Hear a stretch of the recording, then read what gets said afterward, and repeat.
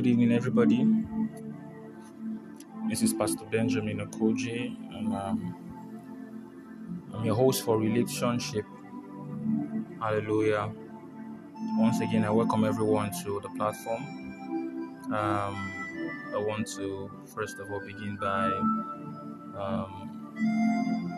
giving my heartfelt apology for some weeks now. I've not posted a new message. For some certain reasons. But thank God that we're back online, and then we'll be sharing and teaching continuously as God leads us. Hallelujah. Tonight, we're going to be starting a very wonderful and important series. And I trust God to open our eyes to see the truth and the light in this. Hallelujah. Now, if you're listening to me right now, I want you to just give God thanks. Say, Father, thank you for your word. Thank you for your grace. Thank you for your mercy. Thank you for your love. Be glorified. Cobra Hadina Mbashagedina Mante. You can pray in tongues, pray in the spirit. Thank you, Father. Thank you, Father. We're about to hear your word again. You're about to feed off your word. Breathe upon us. Breathe upon us the breath of the Spirit. Breathe upon us.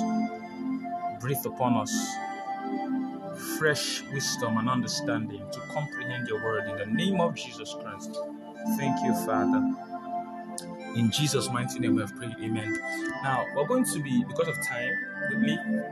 Now, in this first episode, I'm going to be laying a foundation for what we're going to be discussing for the coming weeks. Now, the topic that has been a burden in my heart for some time, the Holy Ghost has been breathing upon it and revealing to me, is meditation. The power of meditation. The power of meditation. Now, we're going to be looking at a few scriptures concerning this particular topic. The power of meditation. Hallelujah.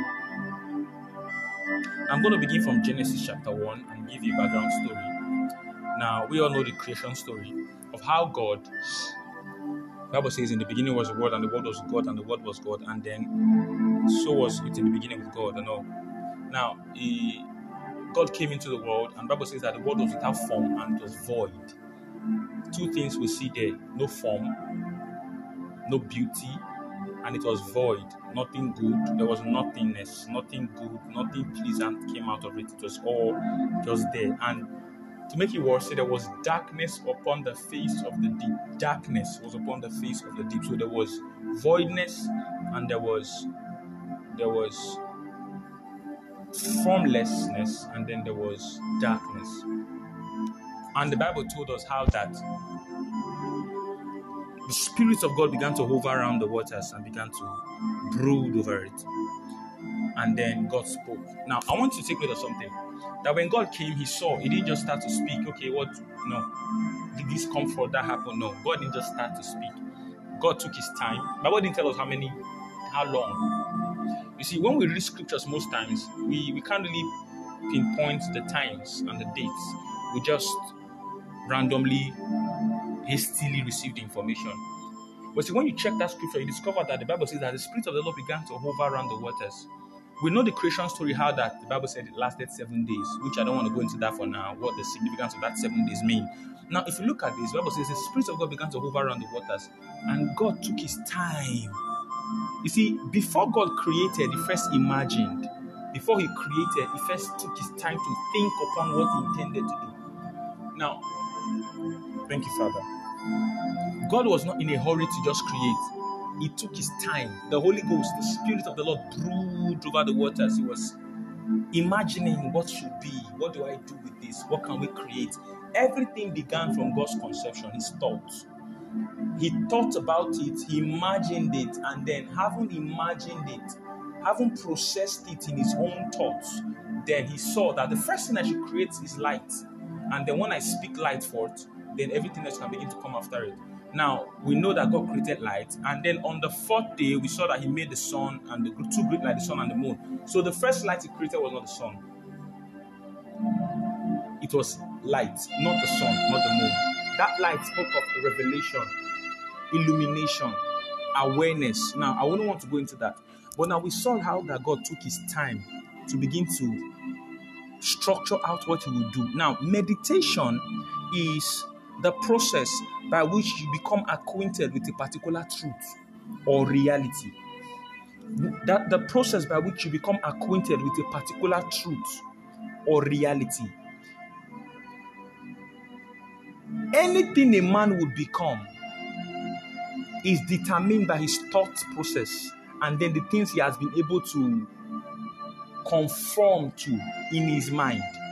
That's why if you go through scriptures, you will discover that there are a lot of scriptures that spoke about meditation. We're going to look at just a few, maybe 2 or 3 quickly, and then we'll build upon this foundation in consequent topics.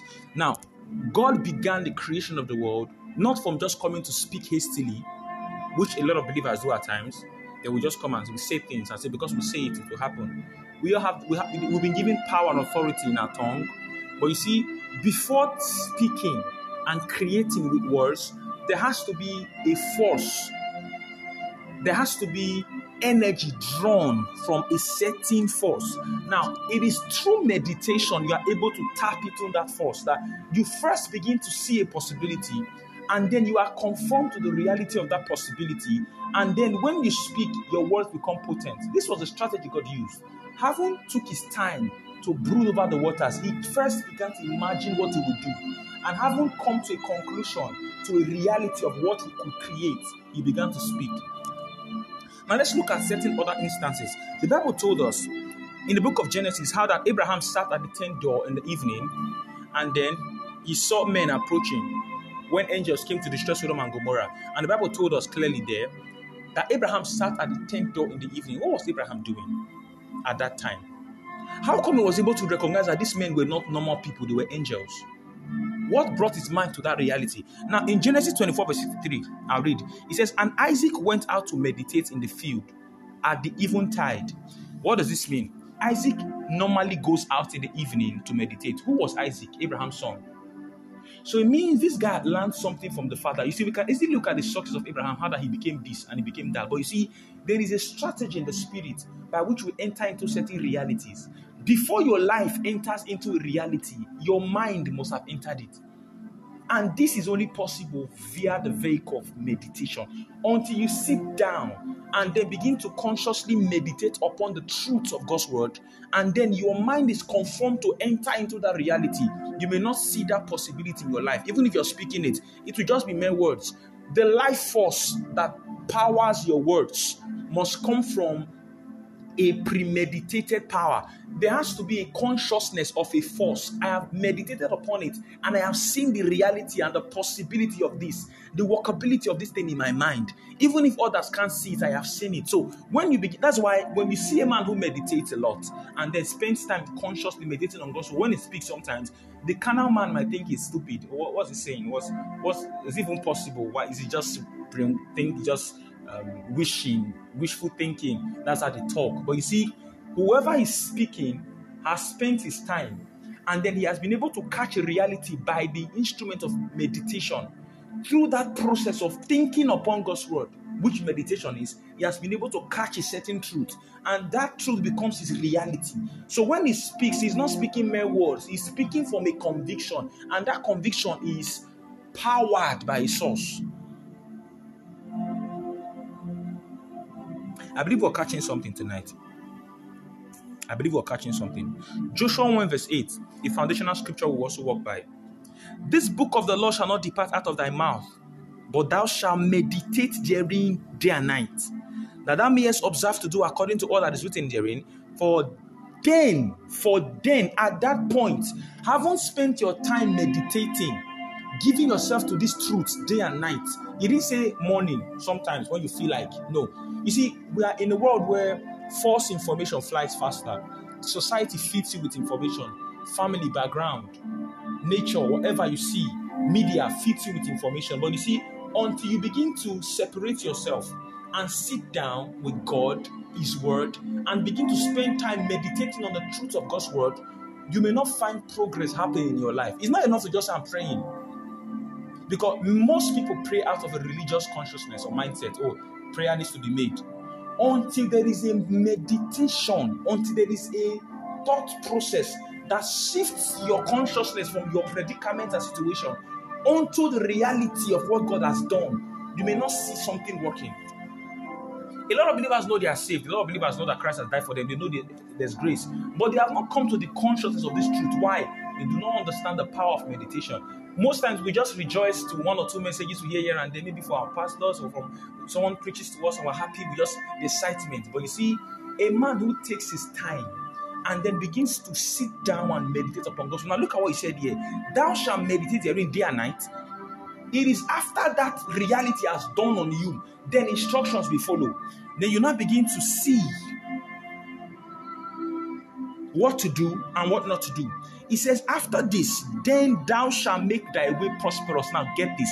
It didn't say God will begin to bless you. He said you will make your way.